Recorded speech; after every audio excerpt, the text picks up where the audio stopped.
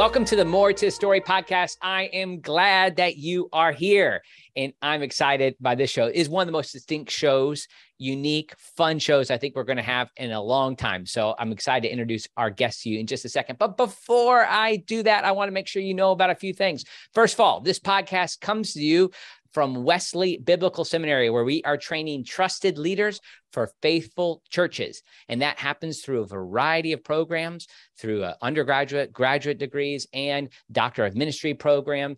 Just in the month of September, we are starting our Wesley Institute, which is a lay initiative, which is 9 months of in-depth teaching in 2 tracks. One is in the Bible and one is in theology. We walk through every book of the Bible and major theological topics with seminary professors working through this. We would love for you to invest in this. This is a great, important program called the Wesley Institute. And you can find out more about that at our website at wbs.edu.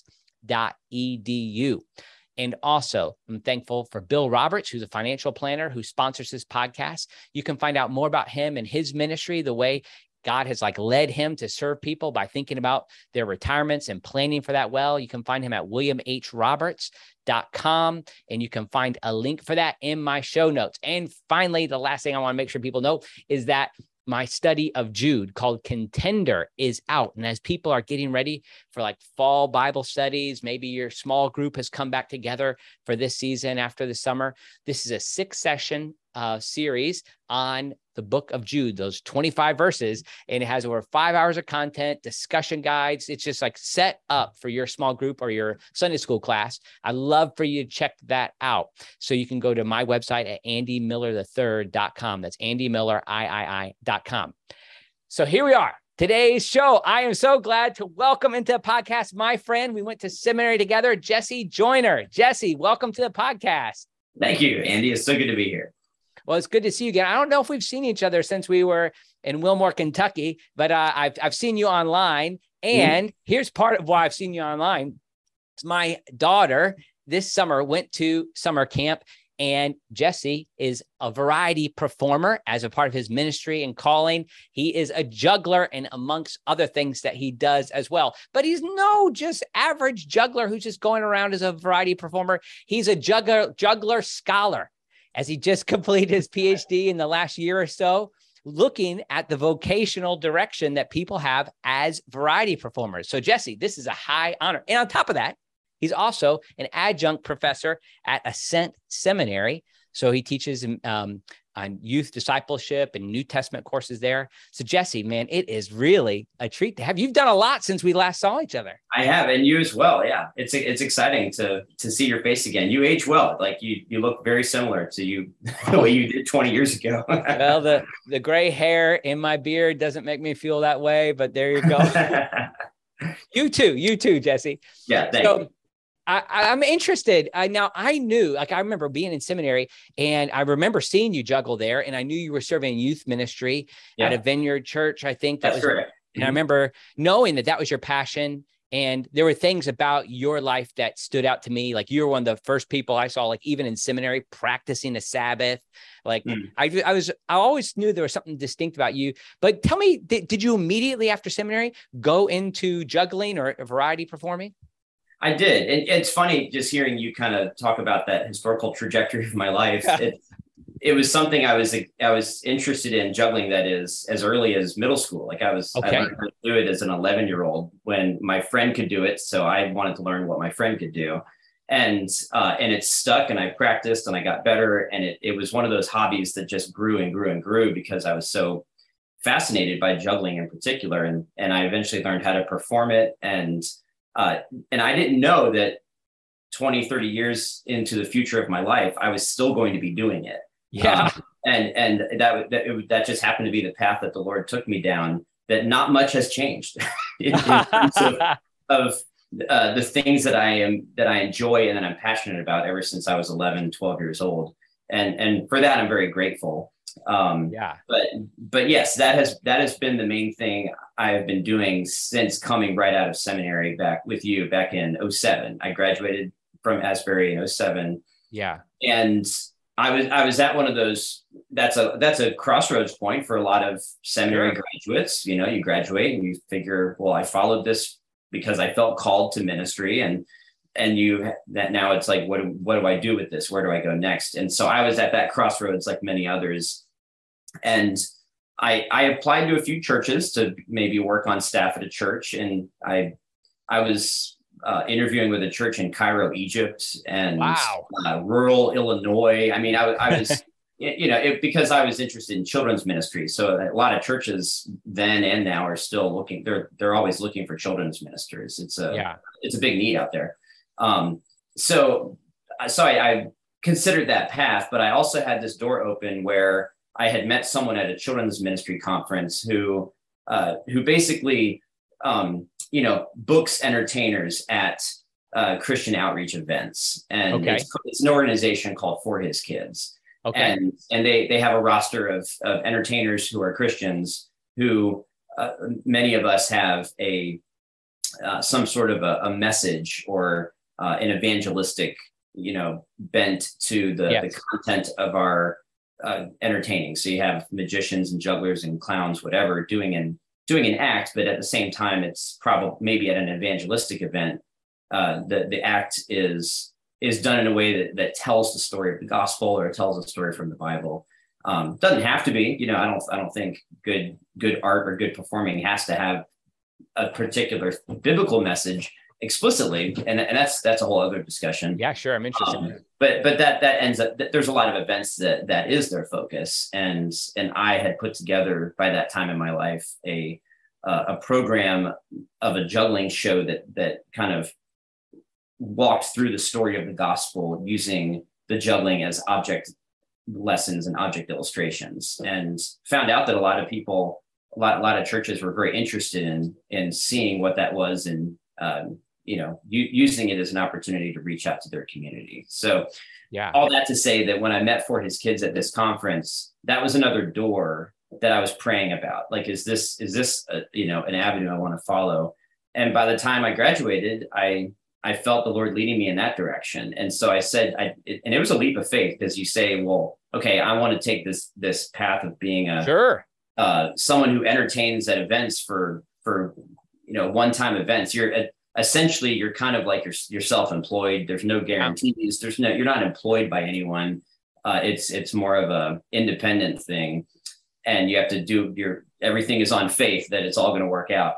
So I took that leap of faith. I felt like God was leading me in that direction, and they sent me to a church in Florida, and some vacation Bible school, I think, in the summer. And I did some messages for the kids, and I did my juggling act, and it was, I think, well received, and I enjoyed it. And that event was the beginning of my relationship with For His Kids. I guess the feedback from that church was, this guy's not a terrible juggler. So they kept booking me at other events, and it just grew, where I started being able to speak at many week-long summer camps, kind of serving as the camp pastor for the week. Right. Which that was exciting, because it's not just a one and done show. Right. I get to spend a whole week with the campers and teach through the Bible or the theme of the week, and teach them memory verses. And all along the way, I'm using juggling and other kinds of tricks to engage the kids. And that's the language they speak. They speak the language of fun. So it's a way to interact with young people.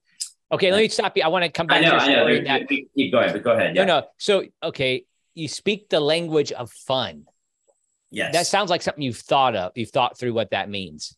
Yeah. Like when you engage kids, and this might be helpful for anybody working with kids, any type of youth, and honestly, like adults too, right? But I know. Talk me up. What do you mean by the language of fun?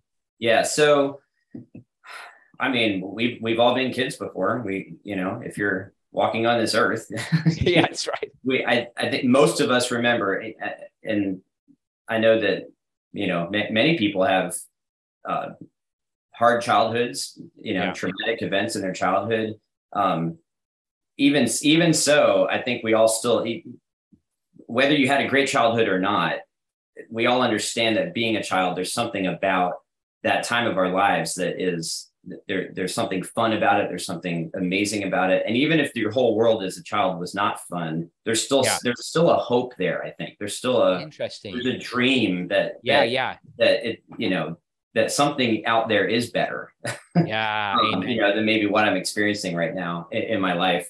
A lot of these kids that come to camp, they're coming from very difficult, maybe home lives, home situations and things going on in their lives and in their worlds. So, juggling or something fun, it helps kind of bring hope. It helps open up their eyes to something that can maybe distract them from either, whether it be the mundane or the dark that's around them in their lives. Like juggling and other things can bring joy. They can bring light. They can bring fun.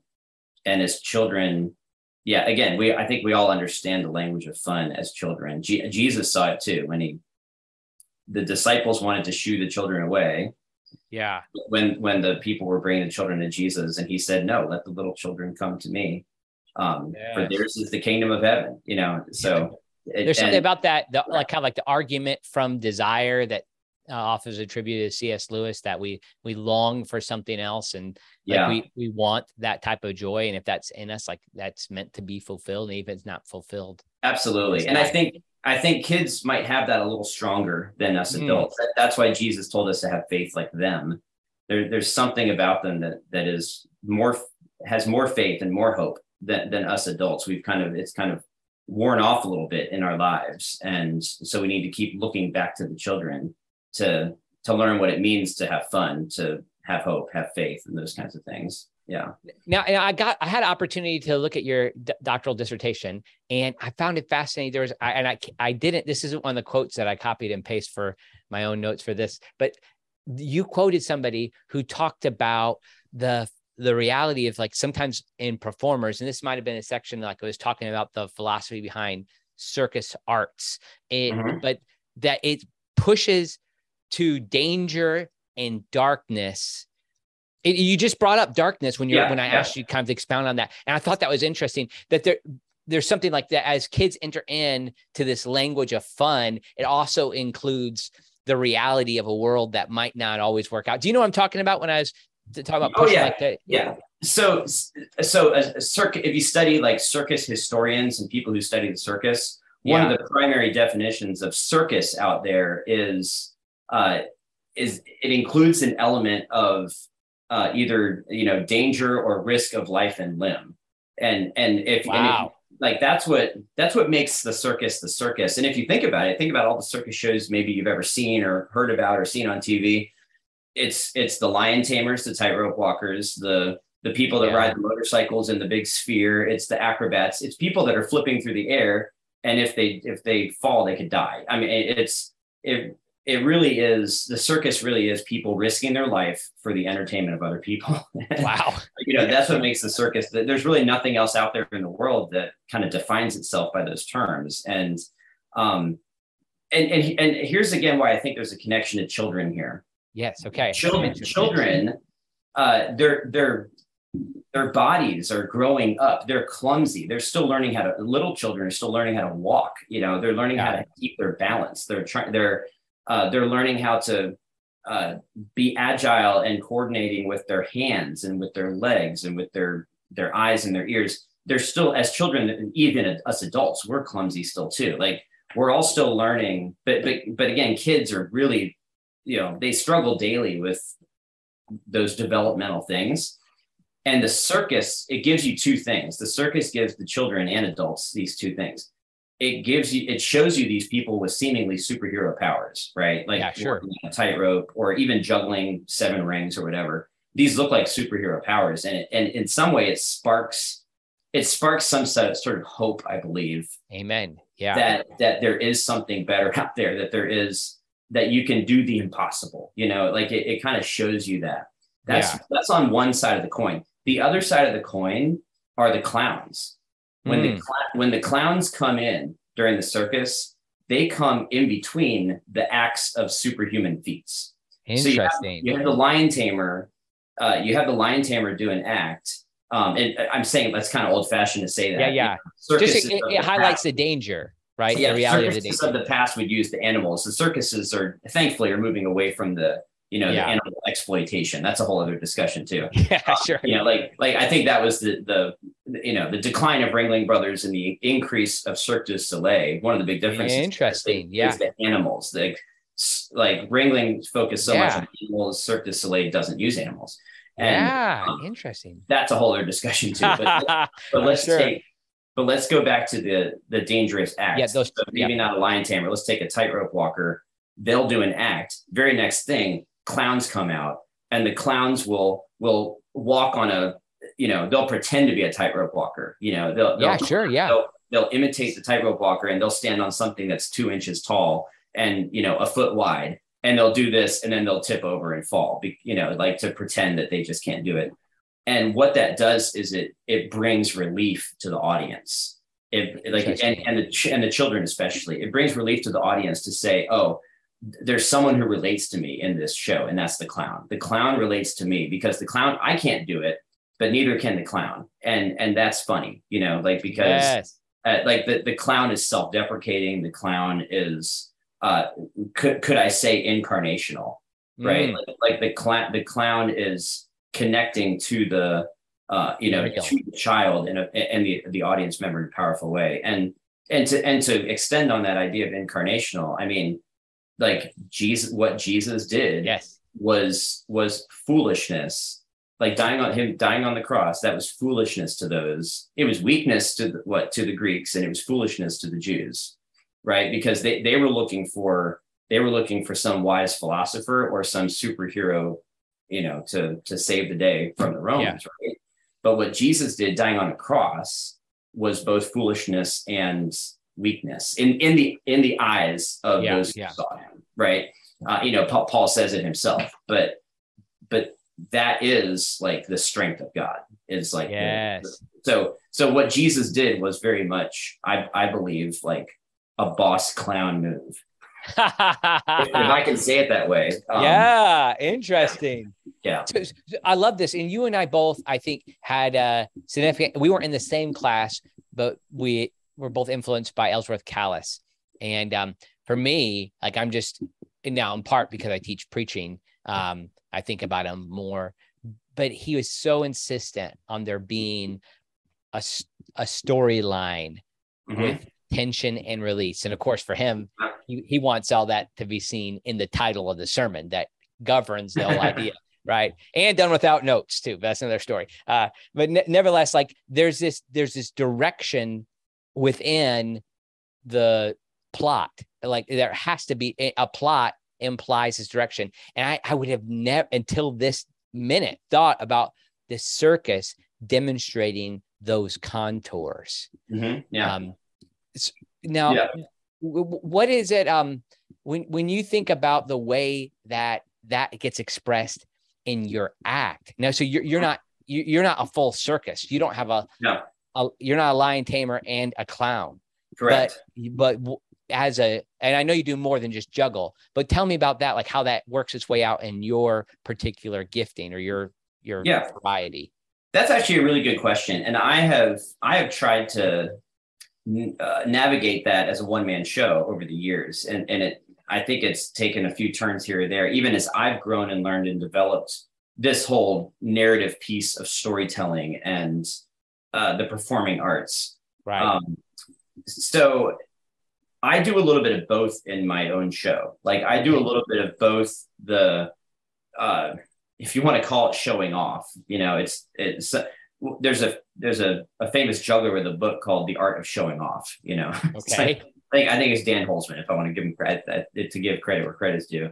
But it's there's parts of my show where I am demonstrating the juggling skills that I have. So I'll juggle machetes, or I'll balance a 6-foot ladder on my face, or I've juggled chainsaws, I'll juggle 6 items, 6 rings. And those are thrilling and they're fun to do.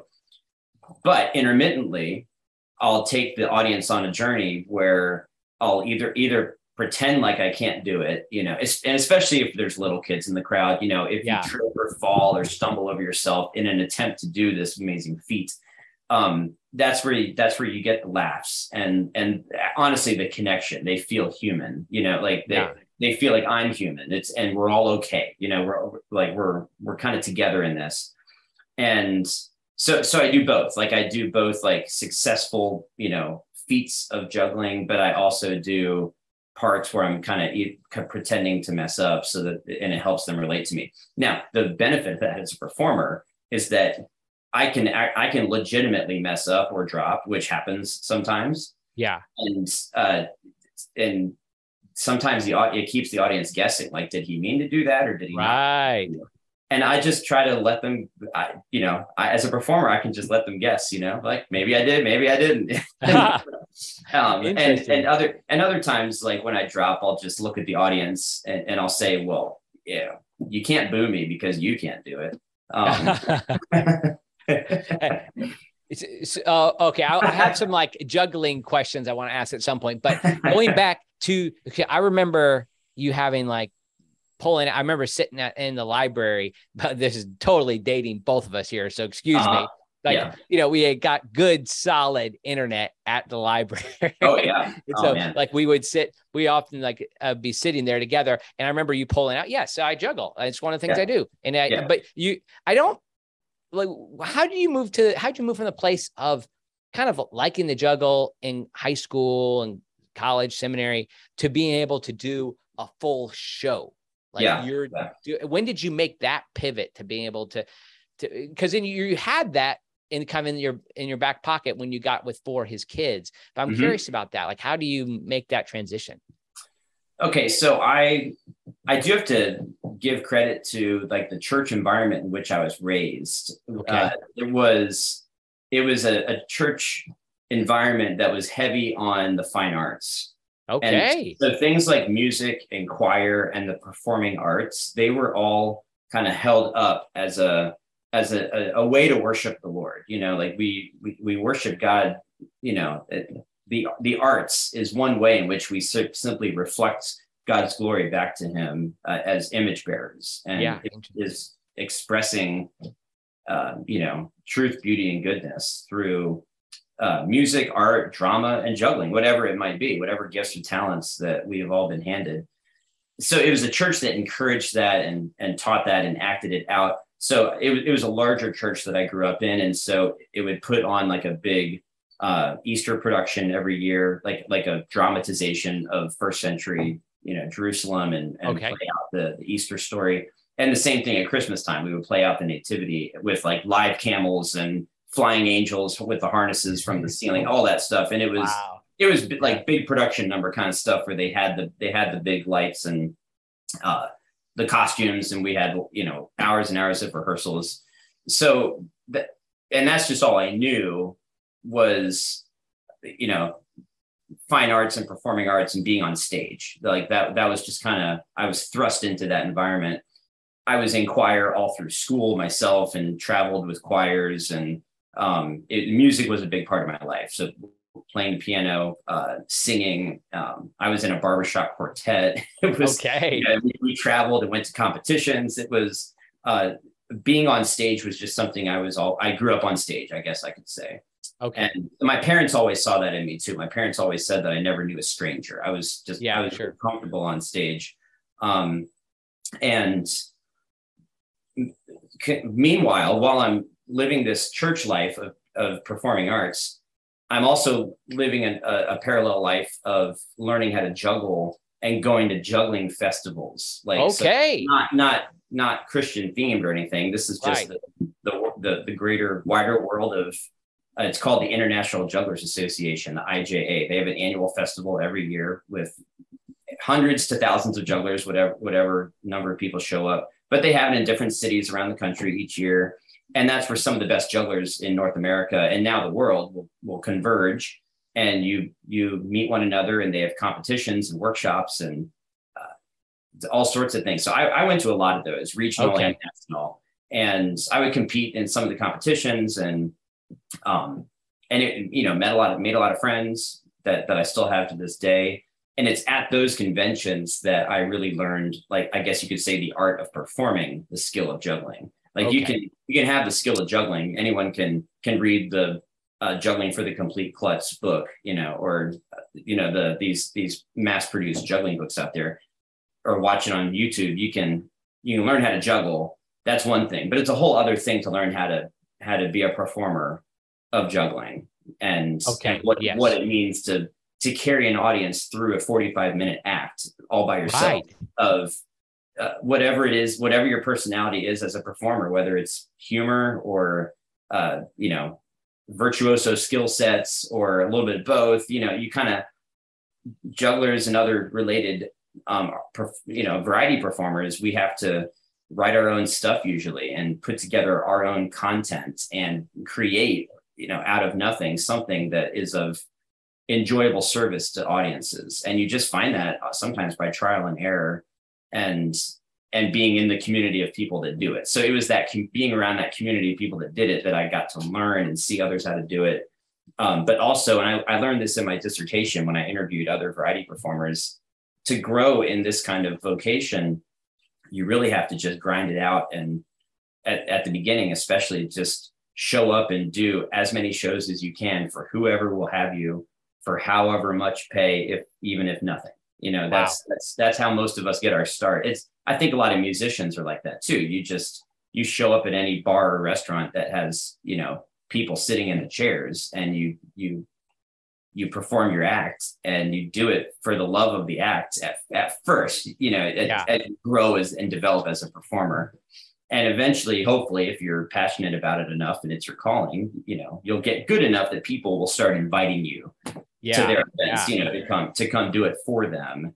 And by God's grace, maybe make a living from it.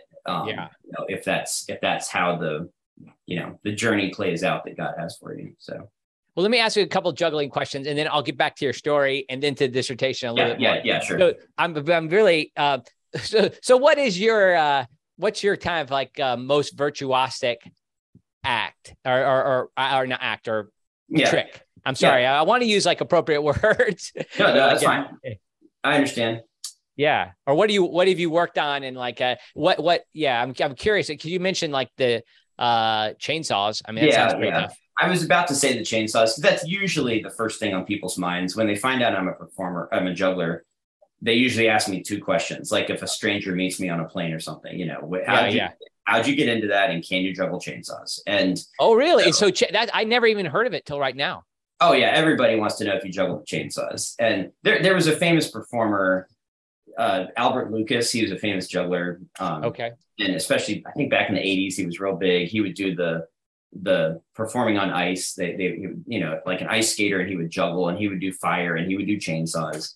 I think he was one of the ones that popularized the what do you call it? The myth that everybody has in their mind of the great chainsaw juggler. Okay. There may have been others before him. I'd have to ask a friend of mine, David Kane. He's a historian on jugglers. He would know better than me. But from my memory, I think Albert Lucas popularized the idea of the chainsaw juggler. So ever since then, a lot of people, when they hear about jugglers, they want to know if we can juggle chainsaws. So I would get that question a lot years ago. It actually bothered me that I said no whenever people would ask me that. It kind of bothered me because I was like, I don't want to let these people down. Yeah, sure.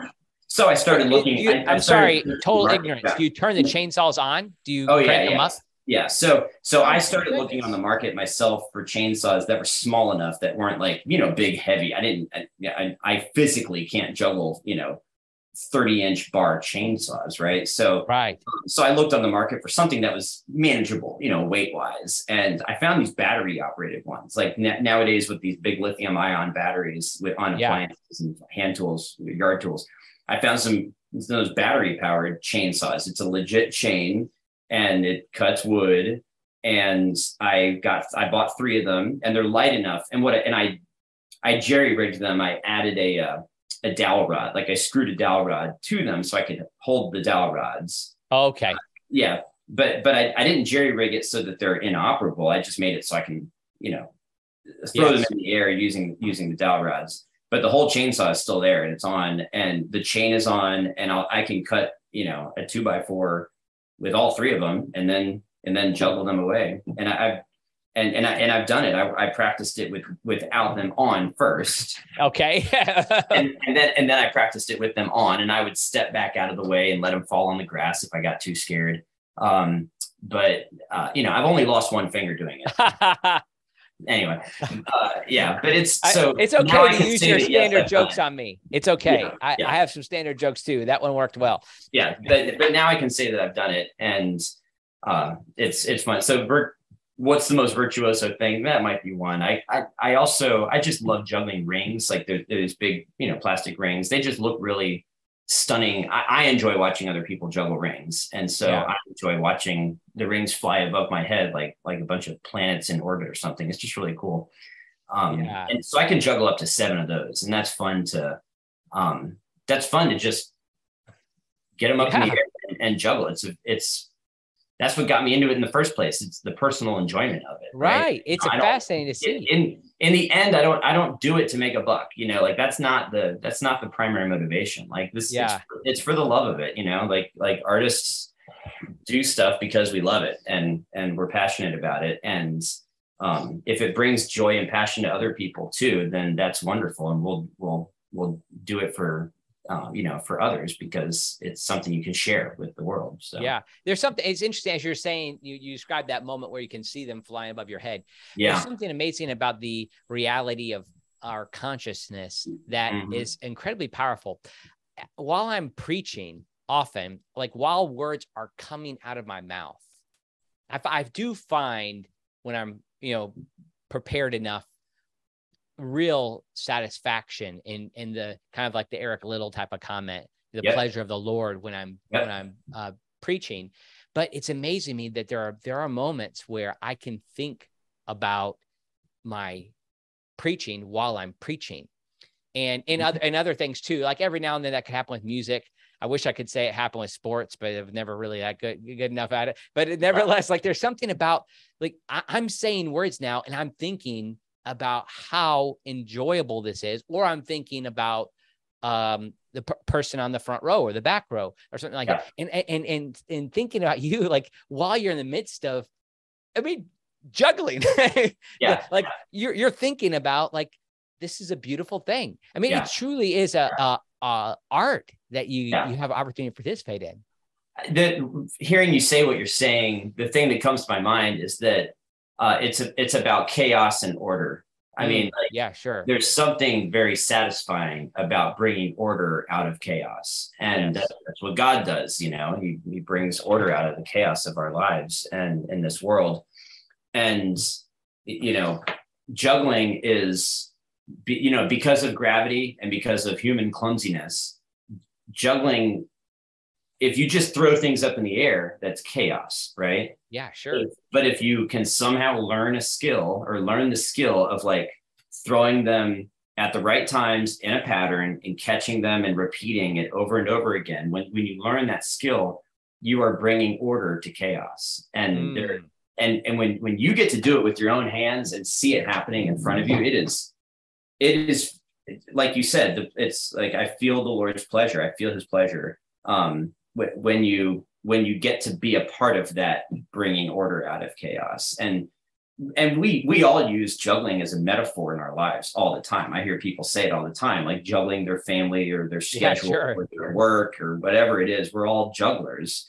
And that maybe that's why people also like juggling, because you're seeing a physical, literal manifestation of what we all sense deep down inside in our own lives and in our own worlds. We all feel clumsy and that we can't fight against gravity and we can't keep everything in order. So when you see a juggler, maybe it is a spark of hope that like, oh, there is hope in the world. Like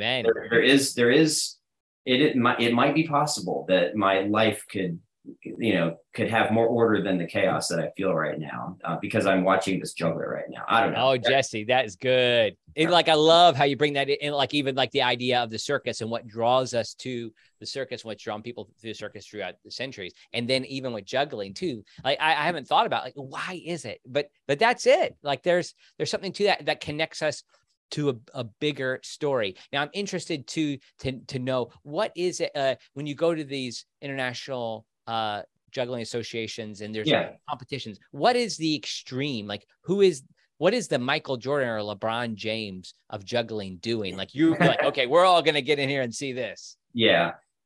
I mean, but first of all, juggling has the skills of juggling have just exploded since I was a teenager, when I was going to a lot of conventions, when I had time, now I have a family, I've got kids, they're in school. It's harder for me to get out and go to a lot of these conventions that I used to go to. But what used to be amazing stuff and virtuoso stuff back in the 80s and 90s is now just standard stuff now. And like the skill sets are just mind blowing. Like when I watch these YouTube videos or Instagram feeds of great jugglers out there, they're just doing mind blowing things. And it's exciting for the art of juggling to see people pushing the limits and exploring the boundaries of the human possibilities of what we can do with juggling. So some of it's not necessarily found in the sheer numbers. Like there is something called numbers juggling, where people try to break the Guinness Book of World Records of how many objects to keep in the air at once. And honestly, I forget what the current record is. I think it's close to 12 or 13, Wow. In terms of like either what's called a flash or a juggle. A flash is when you just you throw them all up and you catch them in order. It's one rotation of the pattern. A juggle is if you can get all those objects in, through the pattern twice. So that would be like juggling 12 balls for 24 catches. But there's multiple jugglers that can handily juggle 9, even 10, objects. When you get into 11, 12, and 13 and above, you get into the rarefied air, of jugglers. So that's like numbers wise. But then but then you also have like artistic juggling. So you have this, it's kind of like performance juggling.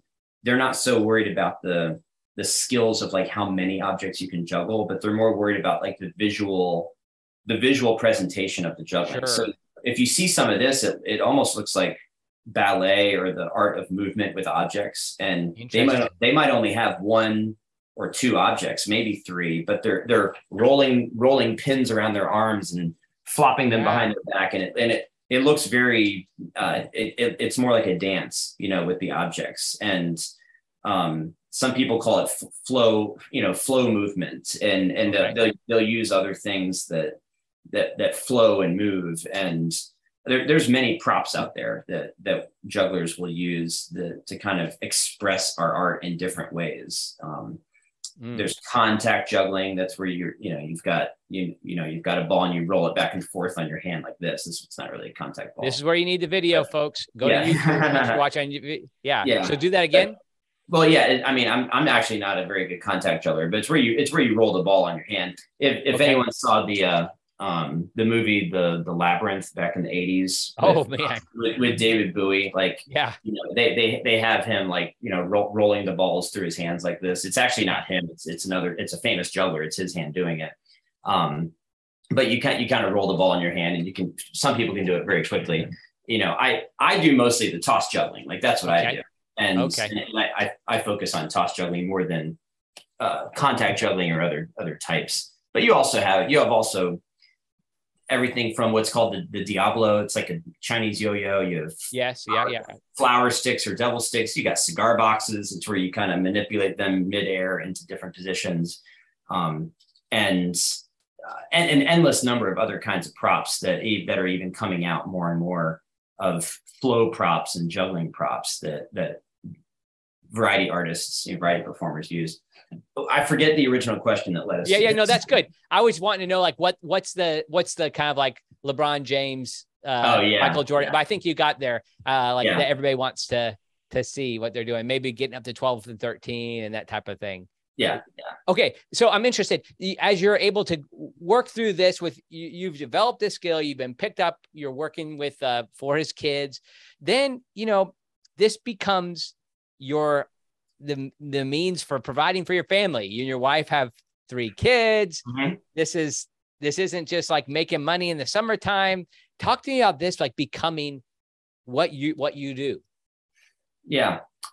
So, I can say that the Lord has provided miraculously over the years, you know, for my family.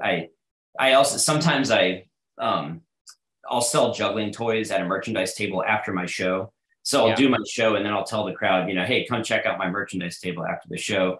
All the proceeds go to the Feed My Family Foundation. You know, that's what I tell me.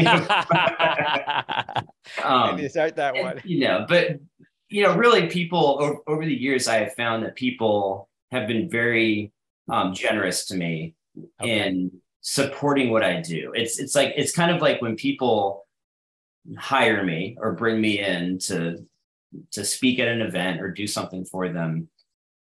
I've learned over the years that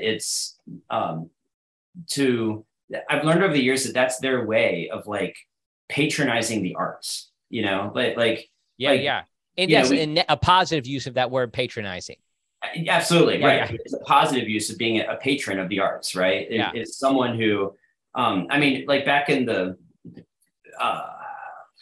what was it? The 1500s, in Italy, right? Was it the Medici family? Am I getting that right? Like they're the ones who funded the great artists like Michelangelo and Da Vinci. It was maybe not Da Vinci. I don't know, but you know, the Sistine Chapel and the you know, Michelangelo's carvings and not carvings, sculptures, you know, of the Pieta, and you have this beautiful art telling the story of God, and they were funded by art patrons. And correct me if I'm wrong, someone might have to look this up. I believe it was the Medici family. I believe was one of the primary art patrons of the time that helped fund great art. You have that even today. You have art, you have foundations that support the artists. So every time someone brings me in to do my show or invites me to perform what I have, I see that as them.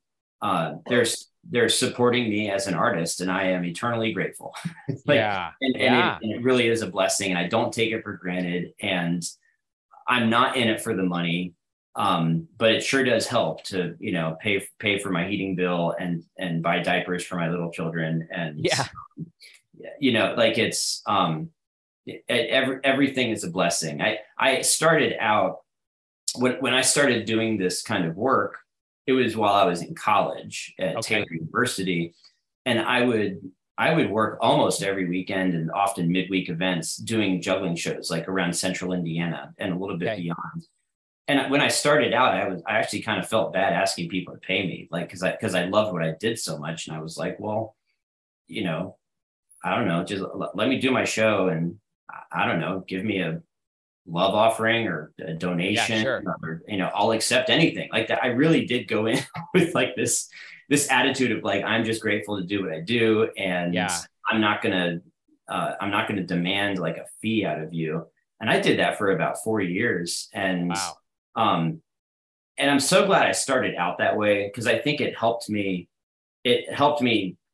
for the rest of my vocational career up to this point, still kind of view what I do as like, it's ultimately not about the money. Like I'm not doing it for the money. Now, there did come a time where I was doing it more often, and, you know, at different events where they wanted to know, like, how much do we need to pay you for this? You know, and because it takes time, it takes work. You're away from your family. Yeah, exactly. So there comes a time in one's life where if you want to make a living out of it, there's got to be some sort of understanding that, you got to make a living from it. But I think because I got to the point where my campus pastor at Taylor University, he saw what I was doing, and he was like, you need to charge people a fee. Like, you know, like don't just give yourself away for free. And that really kind of stretched me, because I almost felt like bad. I felt bad taking money for, for what I was doing. And, but again, over the years, especially because it's an art that I believe, I don't know, that I'm passionate about. And I've just learned that people do want to support you. You know, if you're an artist, they want to bless you, and they want to thank you for the art that you're doing in the world. Yeah. And I've had to work through that this year. I'm so thankful for that. And it's helped me change my mind about other artists too. Like I see other artists out in the world, and I'm like, well, I want to support them because they're they're doing art in the world. They're doing performing. They're putting it out there. Like buskers, street performers. Like I love dropping some money in their hat because I've been there. I've done that. I know what it's like and I know what it is. And I never want to see the busker go away from the world. I want to see them continue on. And so I will gladly, like support them because I have been supported so much over my life. Yeah. So, yeah. I feel like when I was serving as a Salvation Army officer for about 15 years, I wasn't allowed to have any other source of income. That was a part of like the deal of being a Salvation Army officer. And I was only allowed to generally accept 2 opportunities for ministry outside of my appointment each year. Well, that all changed when I came to Wesley, and I never had charged. I remember like I did a pretty big event while I was a Salvation Army officer that I'm guessing somebody would get, a significant honorarium now for it. But I remember at the end of it, I was given a mug, a coffee mug. And it was actually a really nice coffee. I still I use it every day. Yeah. And it's and somebody said, "Oh, that's a shame that you're doing that." I'm like, "No, I'm not allowed to have anything. So to get this mug is awesome." Yeah. It is a very special mug to you, I'm sure. It's very special mug. But now, if I would have done that event now, like I would expect a sizable honorarium. But it's been interesting because now in a year of not being a local church pastor, I've preached more than I did in a local church. And so I've had people have asked me, and I've had to develop a cost, and I have that first a fee. And I had to calculate, well, what's the value to my family? What do I make? What am I losing? Yeah. And the first time somebody asked me and I gave them a number, I was like, I'd fear. It was really hard for me because I'm a preacher. Like I am doing this, but still I got to see the joy that people have in offering an opportunity to provide for you. Like provide for the person who's doing it. And I imagine that would be I'm sorry, I haven't ever been able to hire you myself, Jesse, but I would love to support you. Like, I totally understand like what you're saying. And it's, one thing I learned in my dissertation research, I interviewed 30 Christian variety. Yeah, go into that. That's good. Yeah, sure. And these were deep dive interviews. So it was a qualitative research study. Mm-hmm. So it's not like I'm trying to do some quantitative thing where I'm trying to prove a theory. That wasn't the methodology I used. I used what's called qualitative research, where you kind of dive deep into how people make sense of something in the world or make meaning out of something. So I was talking about it, exploring how they make meaning out of their own vocational callings in life, particularly their work as variety performers. All that to say that one subject that came up across all 30 interviews, like every last one of them brought up money. Like money was a big topic, but it wasn't the main topic. Like it wasn't the end all. It was, so the way I put it in the dissertation is that money is for a variety performer, money is everywhere, but it's not everything. Like it's not the main thing. It's not the driving force of what we do, but it's still everywhere because it's how we operate on this earth. It's how we exchange. It's how we barter. It's how we support. It's how we live. It's how we pay for providing for our families, whatever. It's always there, but it's not the driving force. And so what am I trying to get at? It was just neat to hear their stories of how money was something that was, they never chased after it. Right. But it always showed up. Like what they were chasing after was actually following their calling and being true to their art and true to their calling, like faithful to their art and faithful to their calling. And when they did, according to them, it's like the money simply followed. It showed up in miraculous ways, or just in ways that they weren't expecting, in ways that supported what they did. And that was encouraging to see. Yeah. You have 4 basic ideas that kind of you found consistent throughout this, and it moves from journey, joy, community, and oblation. Am I saying that word right? Yep. Uh-huh. And that's a new one for me. And I saw that came like you took that from some social sciences. Yeah. I'm really fascinated by that. But like, I think probably it fell in that area where you talked about this journey. Like this is a part of it. Like we have to if you're going to do this, you're going to have to figure out how to be away from your family at certain times and travel and be in odd places and deal with weird things with people hosting you in funny ways and all kinds of stuff like that. So tell me about those areas, those 4 areas, and why that's significant. Because it could just sound like, oh, well, this is just kind of 4 points, but they were things that you pulled from your interviews. That's correct. Yeah. So I, I transcribed all the interviews and got tons of, like textual data from that, word for word transcribing. And it was exciting. It was almost like, doing an inductive Bible study, right? Like you have to look at the text and you have to draw out from the text, not read into it. So I'm drawing out from the text of these interviews, like, what is it that these people actually said and how are they making meaning of different topics and their own callings? And those were the 4 major themes that arose to the top in my analysis of that data. As you said, that there's a journey to one's calling. Calling expresses itself in the form of joy for these performers, like both internally and as an outward expression towards others.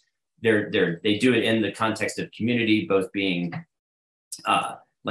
supported and encouraged by a community around them and contributing to a larger community, like of their vocational community. Yeah, sure. And then finally, the oblation. It's an old-fashioned word that means a sacrificial offering. So interesting. And it was. And that came straight out of social science. Abraham Maslow, the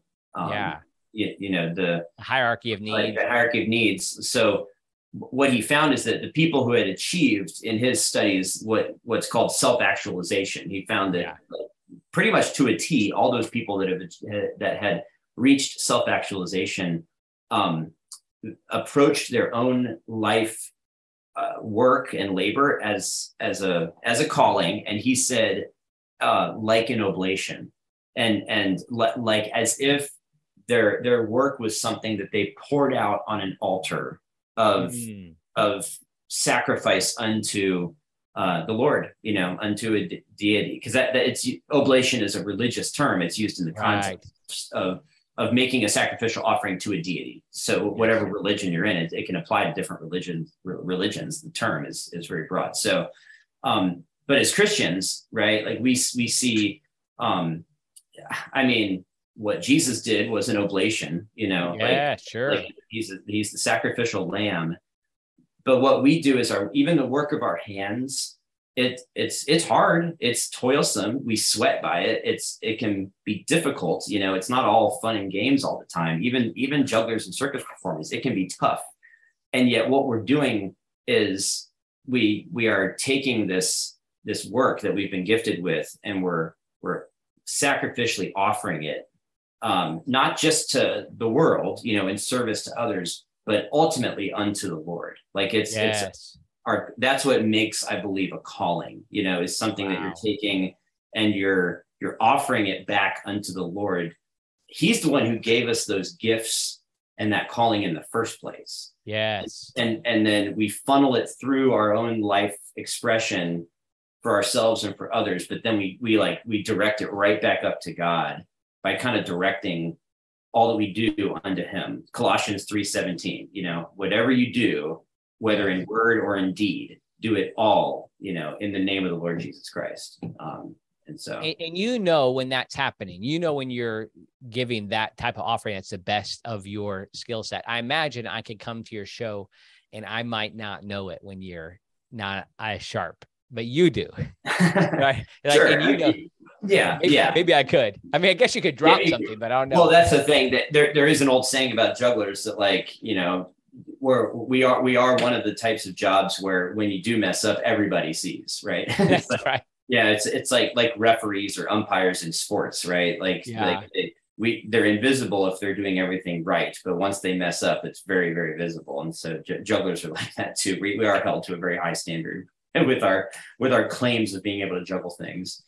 Yeah, I guess it could show maybe not just in juggling itself, but in the act, like your transitions, like when I don't know what would make it hard, but there are things about in any art form, and that this, if you think of sports as an art, but as teaching as an art. So I know when I'm when I'm in the right zone, and when I'm doing the right, like students might not realize that I wasn't as organized at this point, but I can kind of play it off. Not saying that happens on a regular basis. I hope not, but we can try to put ourselves in that place where the oblation of it, like we want to offer the best that we can for the Lord in this, because like what we're doing is utilizing the gifts he's given us for that higher purpose.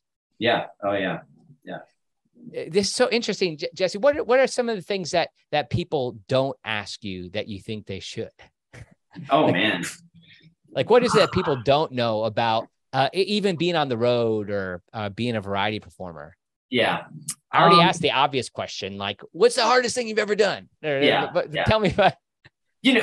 So here's something that comes to mind. Sometimes I think what people don't understand, if someone is not a traveling performer, there's some things that they just I don't think they will ever fully understand. Like that we as traveling performers, we all get and we all understand. Like you can put me in a room with some other traveling performers and we would all connect and relate on like, as we talk shop about what it means to be on the road and be performing and, day after day and night after night and sleeping in this hotel and then that hotel and getting on this airplane and, having a delayed flight and a canceled flight and you show up at a show and you give it your all.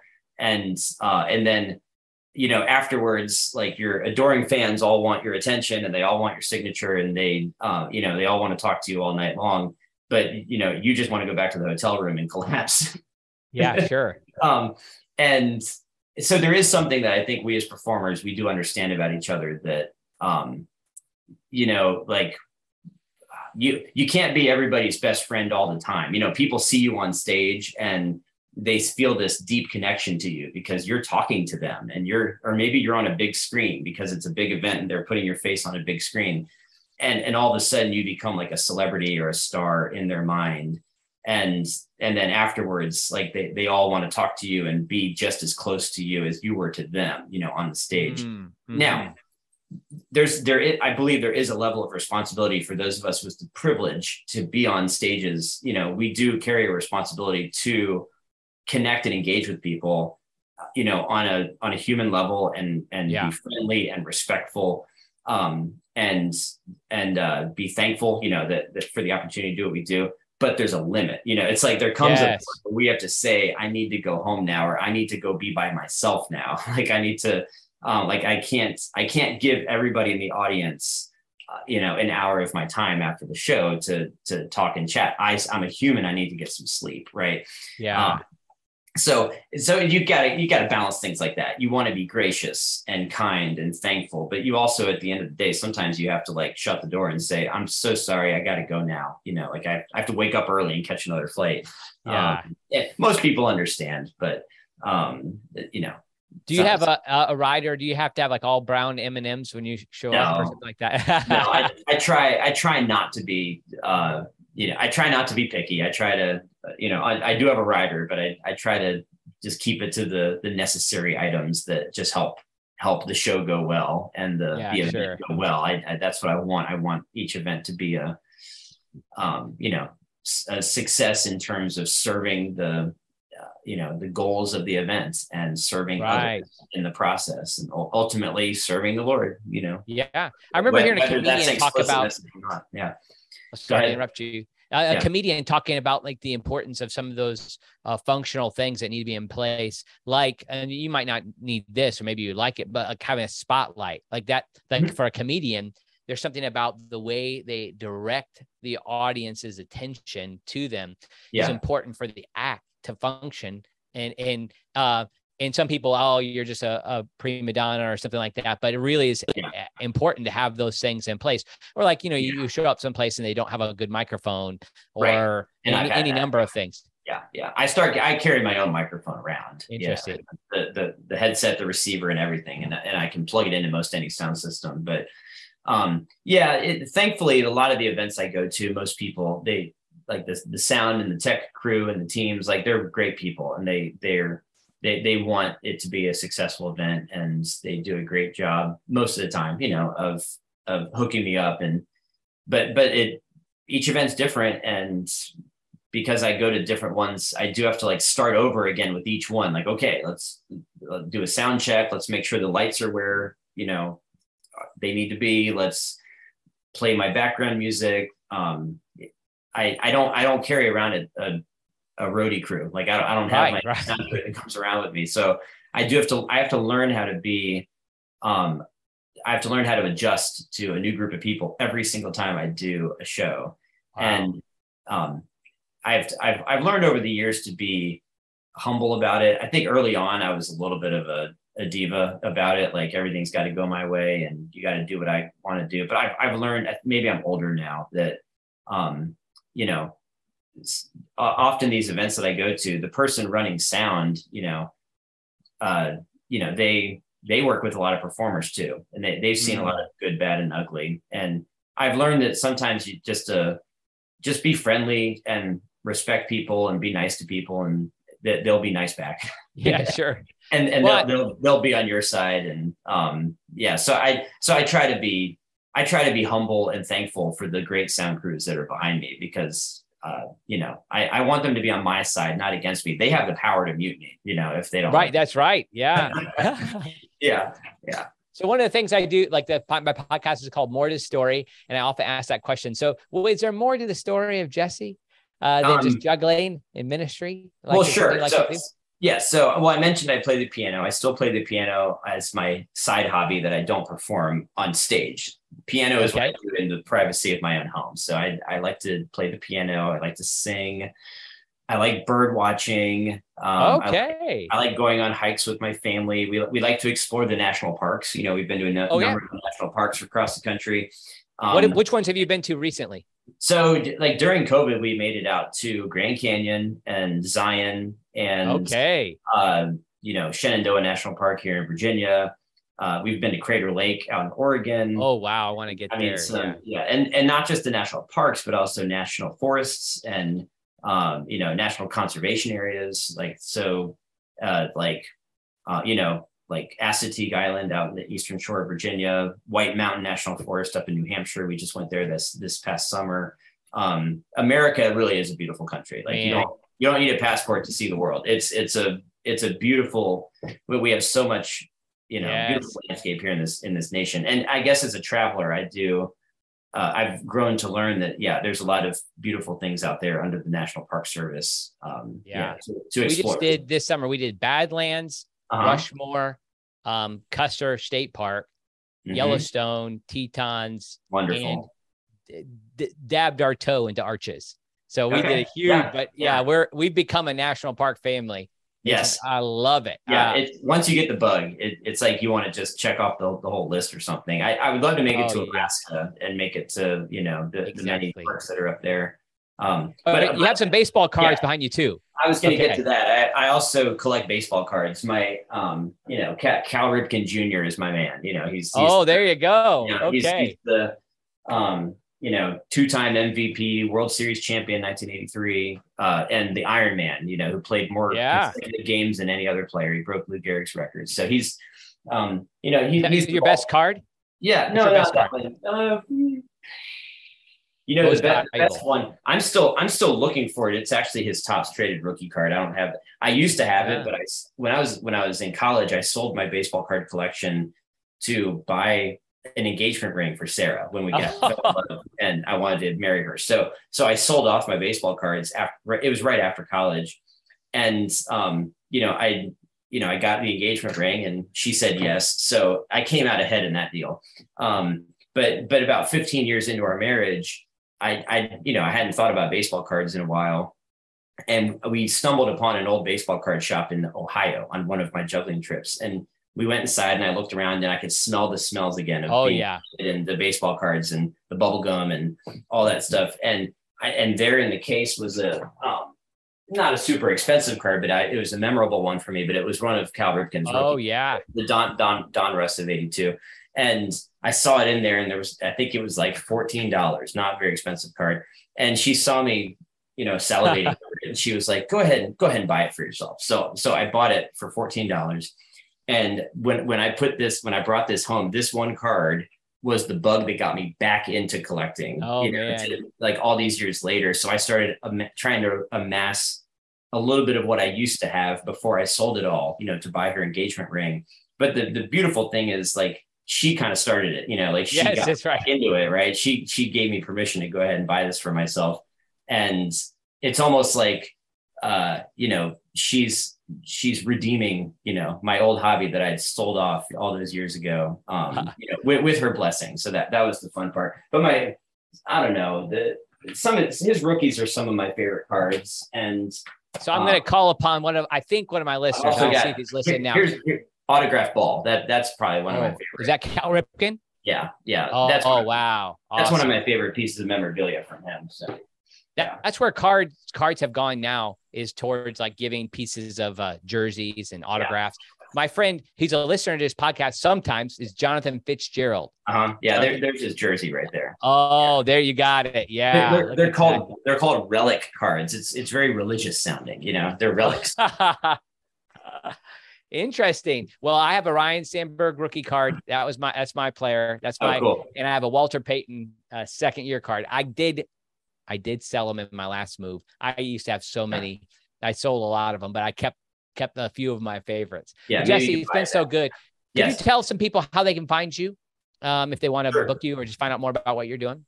Yeah. Should I give my home address and my social security number? If they want to find Definitely me social security for me and bank account. Routing credit card number. Yeah. Venmo. Okay. So the best place to start is my website, which is jessejoyner.com. Boom. And it's, there's no I in my name. It's JESSEJOYNER, jessejoyner.com. Some people put an I in my name. That's usually how a female Jessie spells her name. So like male Jessies are usually JESSE. And if you're wondering, we have 3 kids. Our third is a boy, and we named him David. So he's David, son of Jesse. You see what I did there? Oh, there you go. You like that? Yeah. I love it. Yeah. So anyway, very biblical. But jessejoyner.com. And from there, you can link to my YouTube channel. It's Jesse Joyner on YouTube. And I've got how to juggle videos and highlight reels from my shows, that kind of stuff. If anyone's interested. I hope they will be. Facebook, Instagram, Twitter, all that stuff. I'm not on TikTok or Snapchat. I can't keep up with all the newest and greatest stuff. It's, you know what? I think it's, for jugglers, for me personally, at my age, it's just kind of just find your art and go do it well. You don't need TikTok to make yourself famous. At least not that. I'm not interested in that so much. I just want to juggle. Yeah. Oh man, I love it. Well, I'm so thankful, Jesse, for the way, God has taken this gift that you have and you're using it for the kingdom to tell this bigger story. And like, I love this. Kind of the idea of the podcast is to get a little bit deeper, go, have more to the story behind what's going on with juggling. So it's great for me too, just to connect with you again. I hope we can do more in the future.